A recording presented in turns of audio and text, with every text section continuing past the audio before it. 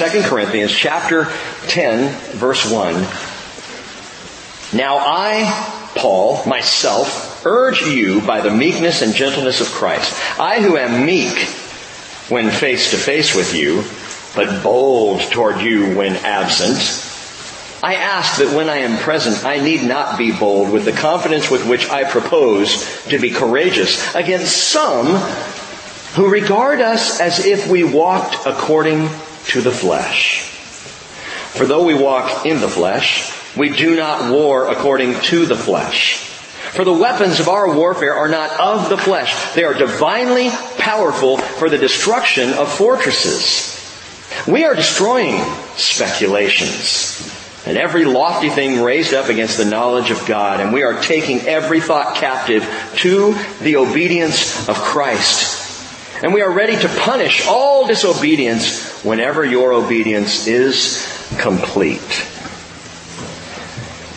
Father, just train us up, Holy Spirit, in Jesus' name. Amen. So today is the first day of Advent. November 27th, usually it's the last Sunday of November. Advent running all the way through December 24th. And most people, when they hear the phrase Advent, they think of those little Advent calendars with the chocolates in them. They think of Advent as that Christmassy time of year when the snowflakes fall and the lights go on the trees and the decorations come out and we sing Christmas carols and enjoy thinking back to that mysterious night in Bethlehem when Jesus was born. Advent, a time of celebration. And most liturgical churches, liturgical simply meaning they follow a liturgy. So they're more written and scripted in their services, especially on the weekends. We are quite unscripted at the Bridge.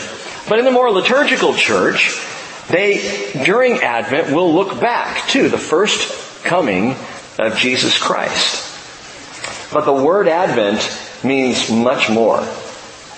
In fact, it is from the Latin adventus.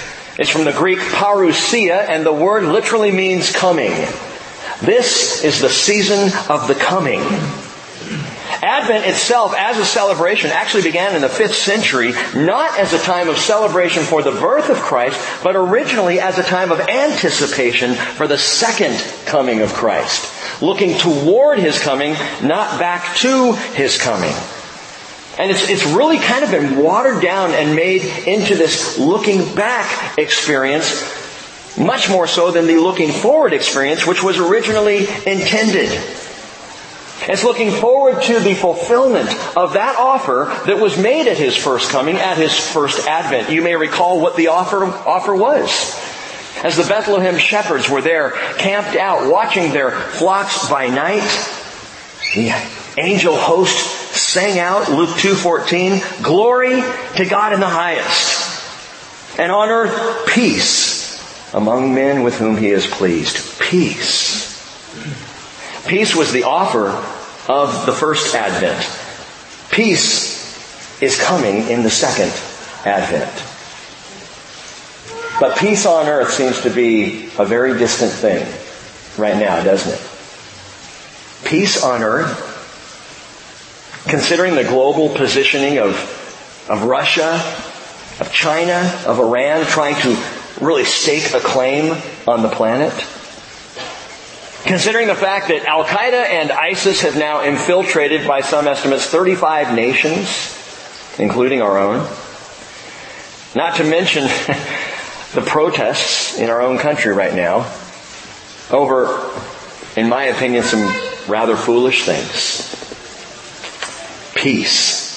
You may look around the world and at this time of year, especially Christmas time, say, "Where's the peace? The Prince of Peace."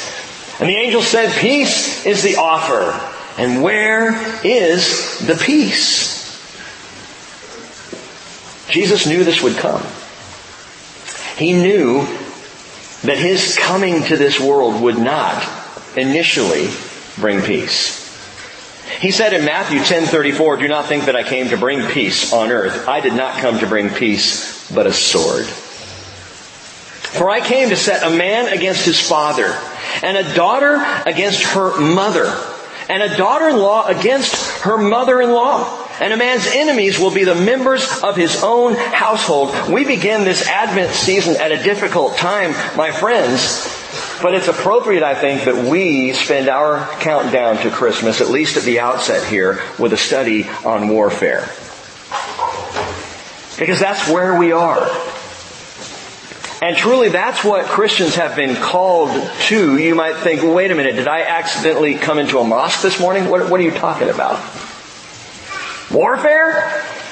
This is our calling as followers? It absolutely is. And Jesus said clearly, I did not come to bring peace on earth but a sword. Why would He say that? Because conflict and clashes, contentions, and yes, even casualties would come. They were not the intent of His coming, but they were the effect of His coming. What Jesus described when He said, I came to set a man against his father and a woman against her mother and a son-in-law against his daughter-in-law. More understandable. But I came for all these contentious things. He didn't come to cause those things, but He knew His coming would cause those things. And some of you understand that. In your own family there's contention. In your own extended family, there's strife between family members, some who believe in Jesus, others who do not. And that contention boils up and boils over. Holiday times when we gather together, and those who are Christians trying to share with those who are not. Those who are not don't want to hear about it, and contention comes. Understand, this is exactly what happens when the Prince of Peace is rejected. It is not a surprise that we live in a world of continual warfare. It's not a surprise that we have seen what we've seen, not just in this age, but across this age. Not just in this decade or our culture, but across the last 2,000 years. We have seen a world at war. You see, with the advent of the babe in the manger came the promise of a different kind of war. And that's what I want to talk about this morning. A different kind of war. We heard that. We hear that in America over and over. We've heard it since 9/11 specifically, right? I mean, I think it may have been right at the beginning from the Oval Office when President Bush made a statement right at the beginning saying this is going to be a different kind of war. And I think he was right. Certainly a different kind of war than America has been used to. But Christians have been fighting a different kind of war for 2,000 years. A very different kind of war. Not a war of the flesh, but a different war altogether. And while both the objective and the outcome of this war, of this battle, of these skirmishes will be peace, guaranteed, the fighting of this long campaign is unlike any other kind of warfare. And that's what Paul begins to tell us here in 2 Corinthians chapter 10. I will tell you right now, and I'm going to get into this a little more on Wednesday night and explain it, but there are those who think because chapter 10 through 13, the last 4 chapters of this letter, are so unique, so different, and so intense, they think that perhaps these last 4 chapters are actually the lost letter of Paul. The severe letter that he refers to earlier on in 2 Corinthians, that perhaps the last 4 chapters are 2 Corinthians, and this is 3 Corinthians, or however you want to number it, and that the early church just took these 4 chapters and tacked them on to make one book that we call 2 Corinthians. I think that's highly unlikely. And I will teach this as one letter from Paul, written intentionally, that chapter 10 verse 1 immediately follows chapter 9 verse 15, intentionally by the inspiration of the Holy Spirit through the apostle. And I'm pretty firm on this, and again, I'll explain why on Wednesday night, that I believe that this is one letter. But leading up to chapter 10, we've already seen Paul's approach personally. Right? The first 7 chapters, it's very personal. It's a letter of comfort. It's a letter of restoration of relationship. It's a letter where Paul's saying, look, conflict over. Let's just open your hearts to us. Remember we talked about that. Open your hearts. We've opened our hearts to you. We love you at Corinth. So the first 7 chapters he deals with the personal. The chapters following, 8 and 9, are practical. And we talked about that last week. The practical issue of giving. And how that affects the heart. And how Corinth was being called to follow through with their commitment to give. So personal and practical. It's all behind us. This is a good time for Paul to wind down, finish up the letter, say his greetings, and be done with it. Instead, in chapter 10... he comes out swinging. He comes out almost ready for warfare, or so it seems. In fact, we will call these last 4 chapters not the personal or the practical, but the powerful. Because to my way of thinking, this is the most powerful section of the letter, and some intense things are shared in these last 4 chapters. I believe Paul, like any preacher worth his salt, is building to the end of the sermon. Okay, he's gearing up to the final impassioned plea, and he says, "Now I, Paul, myself, urge you by the meekness and gentleness of Christ, I who am meek when face to face with you, but bold toward you when absent." See, there were some in Corinth that were saying that. Oh, Paul talks a big talk. Oh, his letters are scary. Whoa, letter from Paul. But then when he shows up, he's a wimp, man. He's quiet and he's meek and, big threat when he writes to us. But he can't stand up when he's in our presence. And so Paul says, hey, I ask that when I am present, I need not be bold with the confidence with which I propose to be courageous against some. In other words, when I get there are a few of you who are going to feel my courage. I've heard what you're saying. And he goes on and says, those who regard us as if we walked according to the flesh. See, here's the deal. This charge against Paul that he talks a big talk, he's saying, listen, you completely misunderstand me. You misunderstand why I'm bold in my letters. In my letters, I am teaching doctrine. I am teaching truth. I am laying out reality. Now, Paul may not have fully been aware of this, but it was doctrinal truth that would be held by the church for 2,000 years. And so the strong words and the absolute foundation that Paul is laying by the Spirit here is critical. It's vital. But when he is there in person, he's saying, we don't walk according to the flesh. You expect me to teach boldly, but then to come and be bashing people over the heads. That's not how it works. You don't get it. This isn't just about self-defense. This is about spiritual truth. Again, more about this on Wednesday night, but I will tell you this much right now. Paul always has that tendency in his letters. What tendency? To use personal issues to teach doctrinal truth.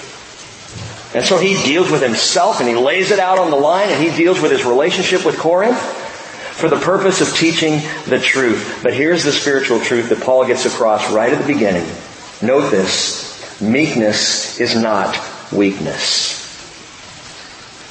Meekness is not weakness, as some in Corinth have thought, and as some people sometimes in the world and the church seem to think.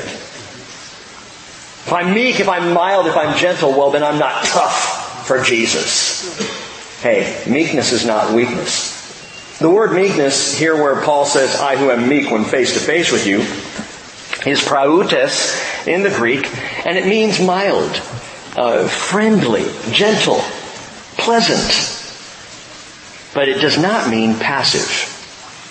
It means good-tempered or even-tempered.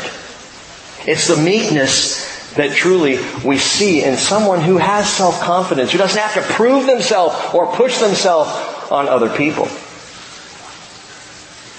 And yet in our culture, is meekness a rallying cry for a soldier? That's kind of a weird thing to think of a fleet admiral standing up before the ship and calling out, we're going into battle and I want you all to be meek, gentle, tender-hearted. They push him over the side, man. Meekness. But this is a great contrast with the war of the flesh. This is a very different kind of war. I want you to know 4 things that Paul pulls out here. Number 1, the character of our commander. The character of our commander. You see, Paul is not appealing to his own meekness. He's appealing to the meekness of Christ Jesus. As he says at the beginning, I urge you by the meekness and gentleness of Christ. That's where the meekness comes from. That's why when I'm in your presence, Paul says, I am gentle, because he's gentle. Because that's the way he is, the character of our commander. And it was what Jesus claimed of himself. In Matthew chapter 11, verse 29, he said, take my yoke upon you, learn from me, for I am gentle, prautes, I am meek and humble in heart, and you will find rest for your souls. Jesus' only self-description, meek and humble. How do you describe yourself? Well, Jesus' answer is, I am gentle and I'm humble. And then he says in that same passage, take my yoke upon you and learn from me. What do you mean, Jesus? Do as I do. I am meek and humble of heart. You be meek and humble of heart. Soldiers of Christ arise to meekness. It's a different kind of war, which requires a different approach. The character of Christ Jesus is one of humility and gentleness. In fact, he said in Matthew 5:5, blessed are the gentle, the meek, the prautes, for they shall inherit the earth. Those who have that even temper, those who are gentle. And if you happen to be a hothead, pray, man. Repent. This is the character trait of a follower of Jesus heading into battle. They shall inherit the earth. Who? The meek. And so they shall. So we shall. Revelation 1:6, Revelation 5:10, Revelation 20 verse 6, in those three places where John writes of the coming kingdom and that we will rule and reign with Him. Who's going to rule and reign with Him? The tough? The mean? The brutes? No. The meek. The meek.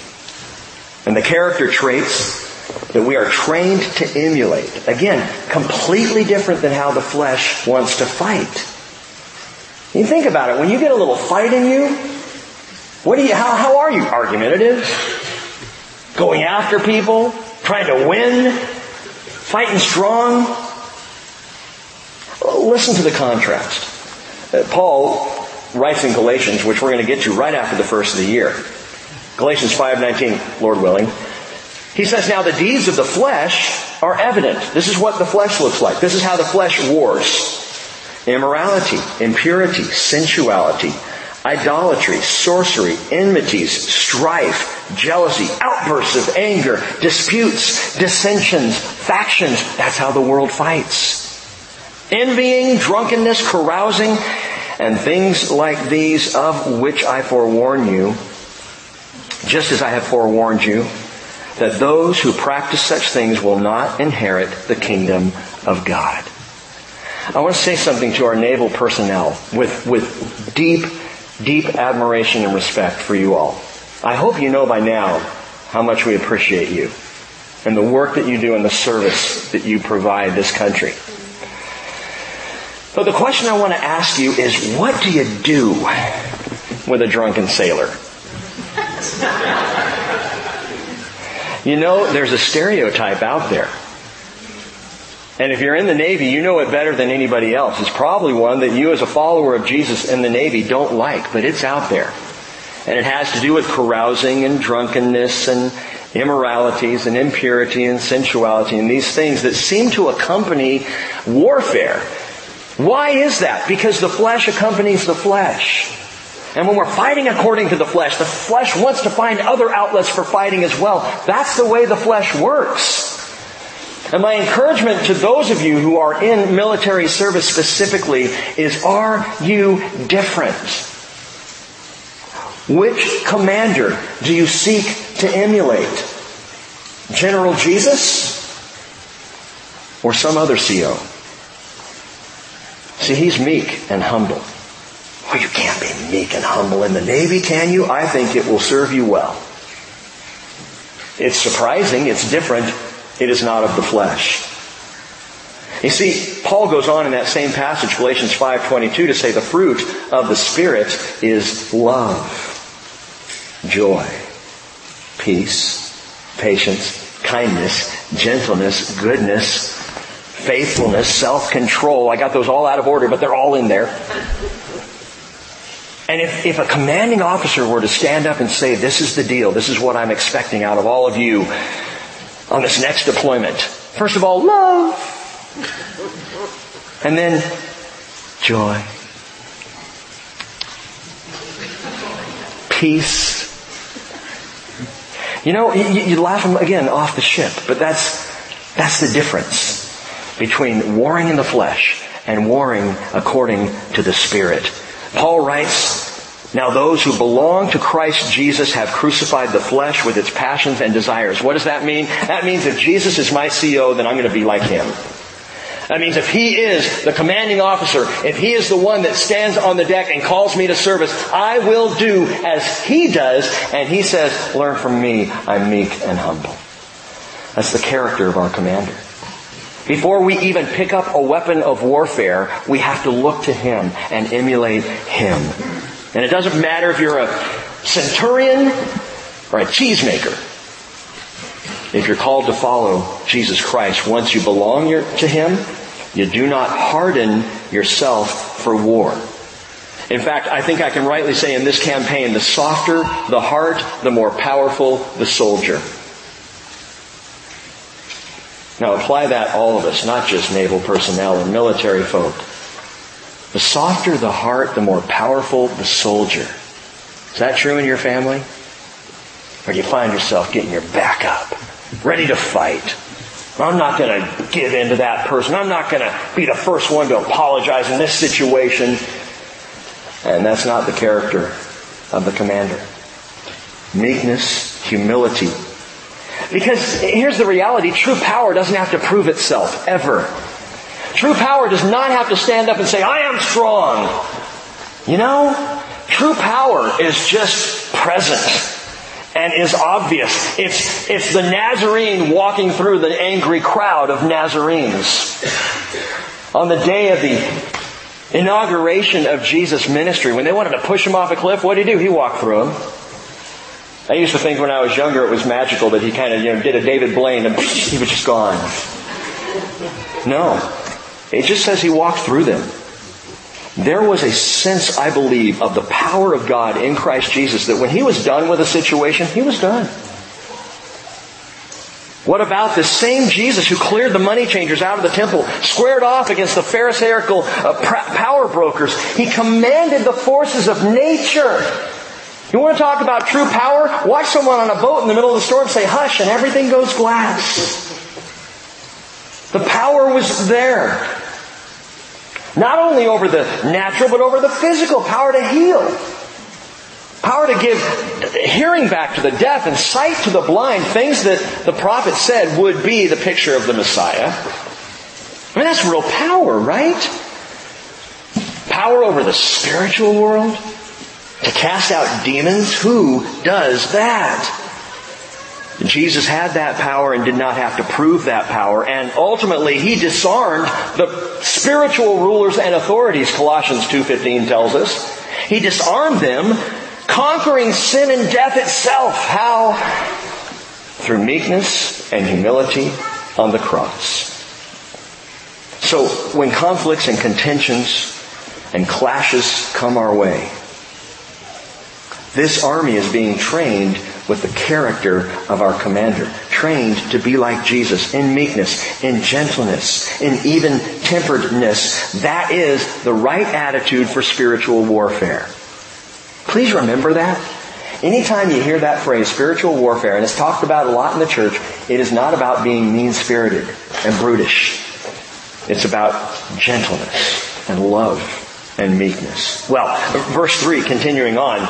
So Paul opens up this can of worms, and he says in verse 3, for though we walk in the flesh, we do not war according to the flesh. For the weapons of our warfare are not of the flesh, but divinely powerful for the destruction of fortresses.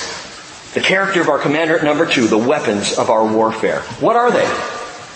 The weapons of our warfare, everybody runs to Ephesians chapter 6 and starts rattling off the full armor of God. Don't do that. Don't immediately answer the weapons of our warfare are belts and breastplates and shoes and shields and helmets, because that's all just protective gear. That's all defensive. And when Paul talks about the weapons of our warfare that are not of the flesh, he is talking about 2 things, just 2. And we can speculate and come up with all kinds of different things and develop many different programs. Right, Les? We were talking in between services. And he knows what I'm going to share here, the 2 weapons of our warfare. It's very simple. And I told Les, I said, this is so simple and we've heard it so many times and talked about it again and again and again. And Les said, yeah, that's why we don't do programs. We just do those two things. We seek to do those two things well. So my question is for you this morning, and I'm gonna push a little bit here. So forgive me ahead of time. I've already had to deal with my own guilt over this stuff, so I'm going to dump it on you now. Are you willing to move forward in your ability to handle these two weapons? Are you willing to truly be trained up in the use of these two implements of war that the Scripture tells us? Well, what are they, Rick? Very simply, Ephesians 6:17, the sword of the Spirit, which is the Word of God, and prayer. The Bible and prayer. God's Word and prayer. Oh, okay, Rick. Well, yeah, we've talked about that. Okay, we got that down. Isn't there something a little deeper, a little more profound that you can share with us? Listen, I got to ask you this question, and I ask you to take it personally. How proficient are you with the Word of God? How well do you handle the sword? You know how to swing this bad boy? Are you proficient enough with the Word of God to take down fortresses and strongholds? I really wonder this sometimes, and I'm in my own life. I told you, I already kind of wallowed through my own stuff, thinking through this. But I think far too many Christians are far more proficient in fiction than they are in the Word of truth. Far too many Christians pore hour after hour over books of our culture, spending comparatively little time in the sword of the Spirit. Listen, the Bible is the only book that can take down strongholds. All of the other manuals, all of the other self-help, all of the other things, even in the Christian bookstores, and I know that this has been kind of my soapbox in the past, the shelves and shelves of Christian living and self-help and how to this and how to that, and I'm thinking we just need one shelf with one book. Oh, it's so simplistic. Yes! Thank you. This is our sword. Do you know how to wield it? Oh, Pastor, I don't know. I get enough Bible study. Really? When I hear that, my immediate response is, you have completely misunderstood the value of this sword. I get enough Bible study. I don't need more. The Bible says in Hebrews 4:12, the Word of God is living and active and sharper than any two-edged sword and piercing as far as the division of soul and spirit, of both joints and marrow, able to judge the thoughts and the intentions of the heart. And if you were heading into battle, would you leave a sword like that sheathed until you saw the whites of their eyes? I mean, how foolish would that be? I fired my weapon in basic training. I don't really need to practice now. Well, when the battle comes, you will not be able to fire. You will not be proficient. Not good for the fight. Training's unnecessary. Now, listen. And this doesn't apply to everyone. It doesn't even apply to everyone who doesn't come on a Wednesday night, because many of you are in Bible study and you're in small groups and you're studying the Word of God. And by the way, I am so impressed, before I get back to this other thought, rabbit trail with me. I am so impressed with the group of young people going to Connect. Because there are a number of them who are showing up here every Sunday morning to be in the Word. They are back every Wednesday night to be in the Word. They are here every Friday night to be in the Word. And by the way, about half of them are showing up at Glenn's Bible study every Sunday night to be in the Word 4 times a week, and it's not enough for them, is it? Allison's one of them. It's not enough. They're just hungry for it. And they're learning how to do battle with this book. The sword of the Spirit. Now, here's what I was going to say before, and I mean this with genuine love, but I don't understand. Someone explain to me why this auditorium is not packed out every Wednesday night. Why there's a single empty seat. Why are we not pulling out more chairs? If we truly believe that the Word of God is living and active and sharper than any two-edged sword, why is it that we would ever go into a conversation with a friend or family member and stumble over our words because we don't know, we don't have the answer for them? When the training is available and it is right here, are we all proficient in the handling of the Word of God? Let me tell you something. I am not proficient in the handling of this Word. I need every moment of study that I put into this Word. And even so, there are times, this morning, right between services, Luke came up to me and Luke goes, "Hey, I got a question about Ecclesiastes." He opens it up, he starts asking me, and he asked me this pretty profound question. I looked at him and I went, "You really expect me just to pull that one right out of my hat right now?" I said, "Email me later, I'll think about it." And we talked about it and tried to, find the answer to the question he was asking. But if I spend the amount of time I have to spend in the Word of God to teach in this fellowship, and I don't feel proficient in the Word of God, how much time are you spending with the sword? How much effort are you putting in to knowing this? I get it. It's a big book. I understand the sword can be heavy and long and difficult to handle at first because I'm not sure how to pick it up and hold it right. And do I thrust or do I swing? Or what? How do I use this? You're never going to know if you're not here and in the Word. And again, I will add this caveat. If you are in the Word somewhere else, fine. Then don't worry about Wednesday night. We're all good.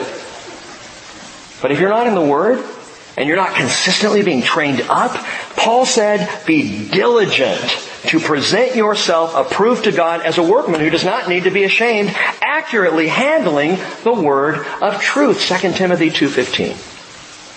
How accurate are you with the sword of the Word? How about that other offensive weapon? Because we're already offended, Rick. How about that one? Prayer. How proficient are you in prayer? How consistent, maybe, is a better word, are you in prayer? How do you pray? Maybe we should start there. Are your prayers petitionary? Asking, for stuff? Are your prayers pious? Do you have a certain set of religious prayers that you're kind of used to praying and you pray those before every meal or at certain times of the year? Are they religious sounding? Jesus said in Matthew 6:7, when you're praying, do not use meaningless repetition as the Gentiles do. They suppose they will be heard for their many words. Which cracks me up because what that tells me is that the Gentiles praying to all their false gods, to the Lord, it sounds like the teacher on Charlie Brown, wah, wah, wah, wah, wah. Many words, doesn't get anywhere. Are your prayers like that? Religious? Are they protectionary? Oh God, save me from this. Protect me from that. Cover me from the other. Now these are not necessarily bad things. One would be bad. Are your prayers peevish? Like you just complain. Jesus, here we go again. How often do you pray, I love this word, pugnaciously? Are you ever pugnacious in prayer? What do you mean pugnacious? Not like a little dog with a smashed face? No. Pugnacious means to be combative. Are you ever combative in your prayer? Are you ever offensive? And I don't mean that you offend, but that you are on the offensive in your prayer. Do you ever pray against the work of the enemy, the work of evil, what's going on in this world? Because that is an aspect of prayer that I think we ought to be trained up in. A little more offensive intercession. Listen to David, who was, not only king of Israel, he was king of the imprecatory prayer. Imprecatory? It's like pugnacious. It just means offensive. Listen to this. There are 5 imprecatory psalms. 5 psalms where David is just going after it. And Psalm 58 is one of these. It begins, do you indeed speak righteousness, O gods? And the word gods there is literally silent ones. He's talking about the false idols. Do you judge uprightly, O sons of men? No, in your heart you work unrighteousness. On earth you weigh out the violence of your hands. The wicked are estranged from the womb. These who speak lies go astray from birth. They have venom like the venom of a serpent, like a deaf cobra that stops up its ears, so that it does not hear the voice of charmers or a skillful caster of spells. And then he begins the prayer, pugnaciously, O God, shatter their teeth in their mouth. Ever pray that? He says, break out the fangs of the young lions, O Lord. Let them flow away like water that runs off. When he aims his arrows, let them be as headless shafts. Let them be, I love this, as a snail which melts away as it goes along. With a little salt on it, Bubble, bubble, bubble, bubble. He says, like the miscarriages of a woman that never see the sun. That is offensive prayer. Before your pots can feel the fire of thorns, he says, he will sweep them away with a whirlwind, the green and the burning alike. The righteous will rejoice when he sees the vengeance. He will wash his feet in the blood of the wicked. And men will say, surely there is a reward for the righteous. Surely there is a God who judges on the earth. My goodness, David, who are you praying about? Well, in Psalm 58, we believe that he was dealing with a corrupt Supreme Court left over from the previous administration. But here's the thing. Understand, in the praying of this prayer, in the writing of this psalm, this is so important, David was not himself out breaking teeth, like some kind of deranged dentist. He wasn't snapping arrow shafts. He wasn't assaulting snails. Okay. He understood, I believe, exactly what Paul here is saying. And what is that? This is a different kind of war.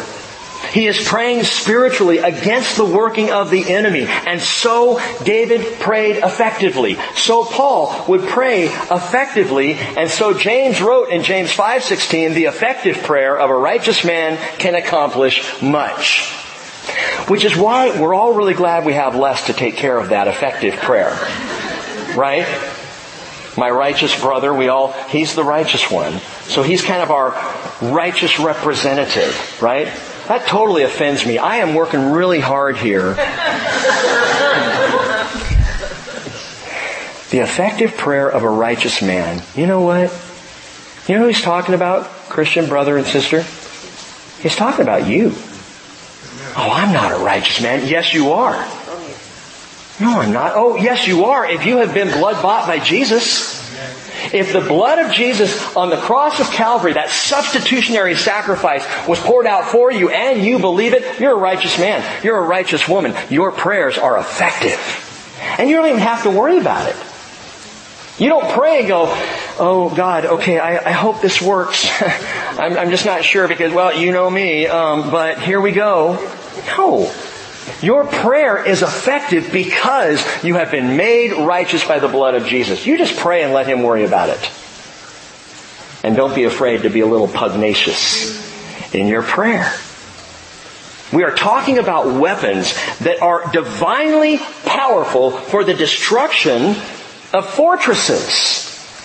The Word of God, should you know how to wield it, and prayer, should you be willing to speak it.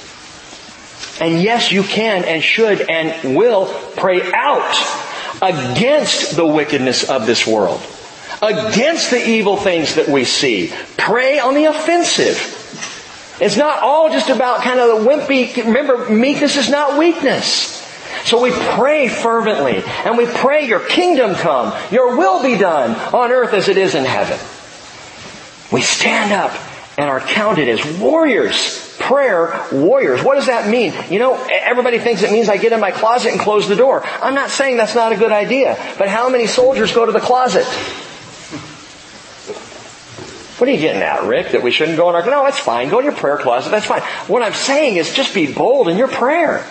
Pray wherever you are. If you're in the car driving down the freeway, pray boldly. If you're in the midst of a conversation and you don't know how to take it, pray boldly. Let our lives be marked by these things. Let us be seen as people who are carrying the weapon of the sword of the Word and the weapon of prayer everywhere we go. Let us be seen in McDonald's praying pugnaciously. Can you even imagine? You open up your little cheeseburger and your fries there and you got your Coke and you look around and you go, okay, Lord, I just want to pray against the enemy and the wicked of this world. Please break their teeth and smash their skulls in. Thank you. Rip out their hearts. Thanks for the fries in Jesus' name. I mean, what would the world think? I'm just saying, be bold, man. Don't be afraid to let people see who you are in Christ Jesus by the character of our commander and the weapons of our warfare, taking down, number 3, the strongholds of our struggle. Now, first of all, he says, the destruction of fortresses. That word destruction, I'll come back to the strongholds just a second here. But that word destruction is kathareo, which I'm sure makes Russ a little uncomfortable. Kathareo, Russ and Kathy. I don't know if there's a connection between... Does your name mean destruction? Because it does in the Greek, sister. Take them down. And that's what it means, though. Kathareo literally means to pull down, to take down, to destroy, as in to tear down. But it also means, get this, it's important, it means to intellectually refute.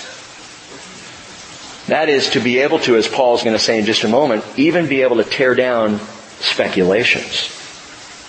Again, I'll get there. But remember, this is a different kind of war. God knows how to take down the opposition in a completely different way than we ever would expect. And we should know this because the very first wall that went down is example of this. In the oldest fortification known to archaeology, the oldest city in the existence of the world as far as archaeologists are concerned, there's a mound. It's called Tel Sultan today. It was surrounded by, quote, a great earthen rampart or embankment with a stone retaining wall set all the way around the base. This is from Biblical Archaeology Review. The retaining wall itself was 12 feet high. On top of that was a mud brick wall about 6 feet thick and another 20 to 26 feet high. At the crest now of this embankment was another mud brick wall whose base was roughly 46 feet above the ground level outside the lower retaining wall. Humanly speaking, it was impossible to penetrate the impregnable bastion of this stronghold named Jericho. Jericho. The wall of Jericho. And in that marvelous battle, God did something completely different. Check this out. Joshua chapter 6. You can just listen and I'll read it to you, or open up your Bible and swing that sword a little bit. Side note. Talking to Glenn in between services. I told you, you guys always get more than first service does.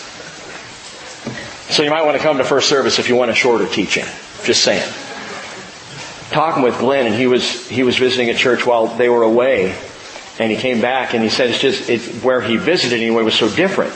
You know, it was so short, and it was just, and nobody had Bibles, and everything that they needed was put up on the screen behind them. And I said to Glenn, and I want to say to you, you know what that is? You know what's happening in the church today? When it's all provided for you and you don't have to wield the sword at all, it's no different than stained glass windows in the Middle Ages. They had stained glass windows in the church of the Middle Ages to teach the peasants who couldn't read so they could look at the pictures and understand some of the stories. We have PowerPoint today. And what we are doing, my opinion, in the evangelical church today is making it as easy as possible so that nobody really knows how to pull the sword out of the sheath and use it. Which is why I tell you over and over, bring your Bible. If you don't have a Bible, pick one up off the back shelf, take it home and start throwing it around. I mean, opening it up and, swinging it and wielding it and using it. Those verses are given to you as background, as support. You all know, I go through those pretty fast. But even this morning, Joshua chapter 6, how many of you are already there? Wield the sword and listen. Joshua 6 verse 1, now Jericho was tightly shut because of the sons of Israel. No one went out and no one came in. And I love this. The Lord said to Joshua, see, I have given Jericho into your hand with its king and with its valiant warriors.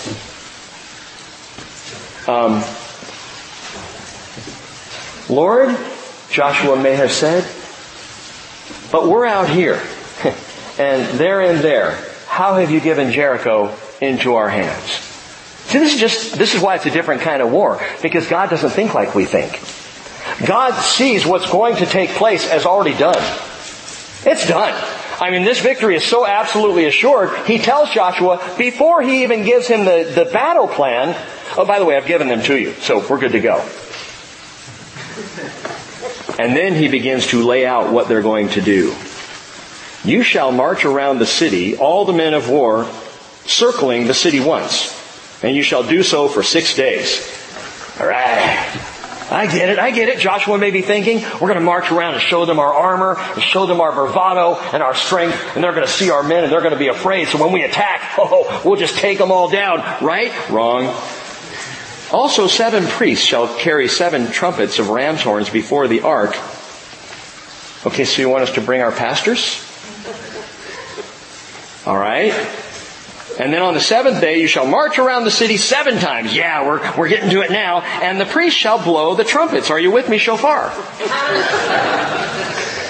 It shall be that when they make a long blast with the ram's horn, and when you hear the sound of the trumpet, all the people shall shout with a great shout, and the wall of the city will fall down flat, and the people will go up, every man straight ahead. There's your plan. What is that, Monty Python? We're going to march around the city 6 days, and on the 7th day we'll march 6 times, and on the 7th time blow a horn. It doesn't work in the way man thinks, but this is a different kind of war. We have a different kind of commander. And so what happened? Verse 20, so the people shouted. And the priest blew the trumpets. And when the people heard the sound of the trumpet and the people shouted with a great shout, the wall fell down flat, so that the people went up into the city, every man straight ahead, and they took the city. And that is what I call unconventional warfare. And that's the first example of God taking down a stronghold. Taking down a barrier. Can you take down barriers of bitterness? Are you capable of overpowering walls of willfulness, strongholds of sin and cynicism? Are you up to that? I'm not. Have you ever in a relationship wondered how you were going to get through to somebody? Because the wall was just too high and too thick. And from all human reckoning, impossible to break through. Well, then we read Paul, who says the weapons of our warfare are divinely powerful for the destruction of fortresses. And again, he lists 3. 3 kinds of fortresses that we deal with. Number 1, in verse 5, we are destroying speculations. We are destroying speculations. The stronghold of speculation. Have you noticed that in this world, that speculations about our origin are just getting weirder and weirder and weirder? And some 200 years ago, Darwin came along and speculated about the origin of species. It was speculation. Well, how do you know it was speculation? Because he wasn't there when it happened. So the best Darwin could do was speculate about it, think about it, and try and come up with maybe a way that it could have happened. It's a speculation of evolution. And yet now today we've got bizarre stuff. People saying, no, what happened was Martians or outer space aliens landed on Mars and they fired the seeds of humanity and things started to grow and that's where, and they're going to come back for us someday. Speculation. It's all speculation. Stop and think about this. Creation is not a new concept. The creation has been around for 6,000 years. The concept, the idea that we were created by a creator God is the oldest understanding of the origin of life on this planet, of anything. Creation. Well, so why are there all these different speculations? Why do people hazard guesses about all kinds of things? Because when you take God out of the conversation, you have to replace Him with something.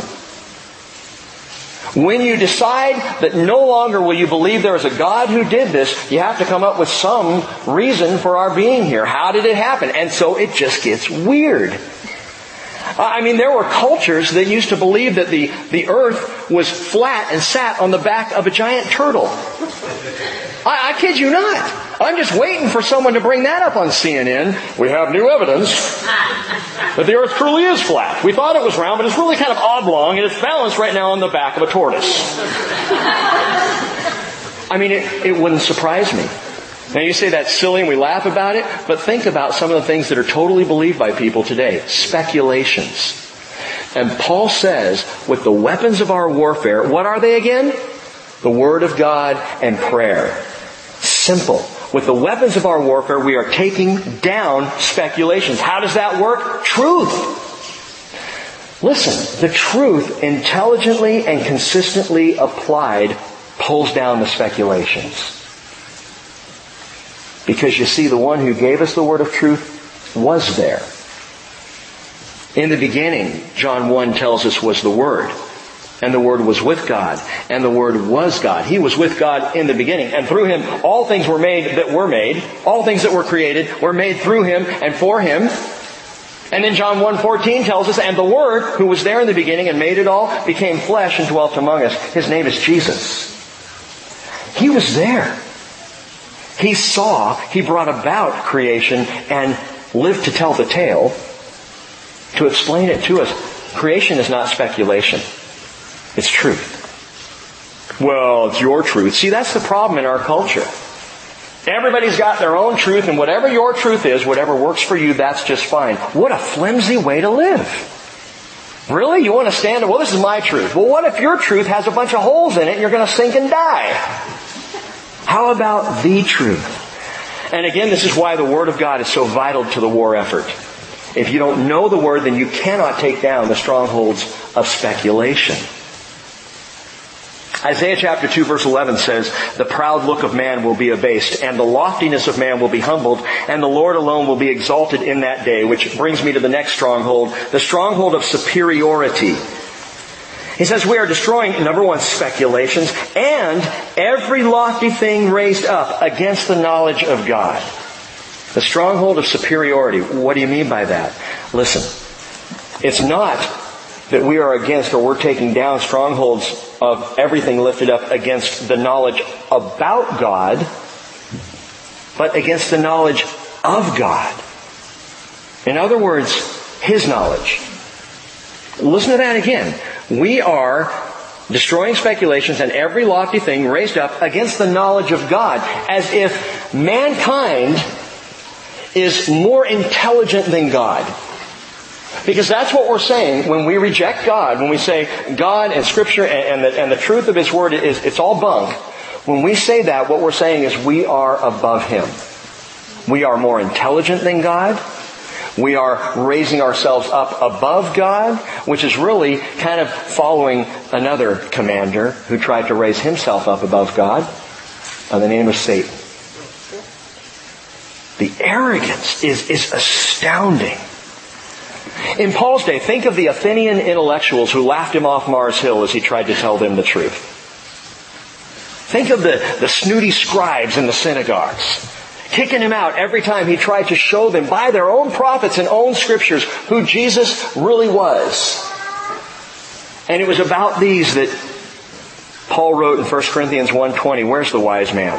Where's the scribe? Where's the debater of this age? Has not God made foolish the wisdom of this world? For indeed, Jews ask for signs, Greeks seek for wisdom, and all, in this case, are scorning God's knowledge for their own knowledge. Because I got it down. I know a little more, perhaps, than God. 1 Corinthians 3:19, Paul said, the wisdom of this world is foolishness before God. So by the intercession on the offensive, that means you are praying. You have someone who's an intellectual coming to you with all kinds of intellectual speculation and lofty thinking and trying to shut down God. The first thing you do is you pray for them. And you pray that the Spirit powerfully softens a heart. And then the second thing you do is you get in the Word and come up with answers from here. Don't go start reading the Encyclopedia Britannica. Well, I got to study Darwin's theory of evolution so that I can answer this guy. No, study the Word of God. Trust me. It's a sharp two-edged sword. And it does take down strongholds of speculations, of superiority. Man, the arrogance of man falls flat like Jericho's walls. But there's one more, the last one. What I would call the stronghold of insubordination. We are destroying speculations, every lofty thing raised up against the knowledge of God, and we are taking every thought captive to the obedience of Christ. Now, verse 6 is a little difficult to swallow. And we are ready to punish all disobedience whenever your obedience is complete. That's striking. I mean, even for Paul.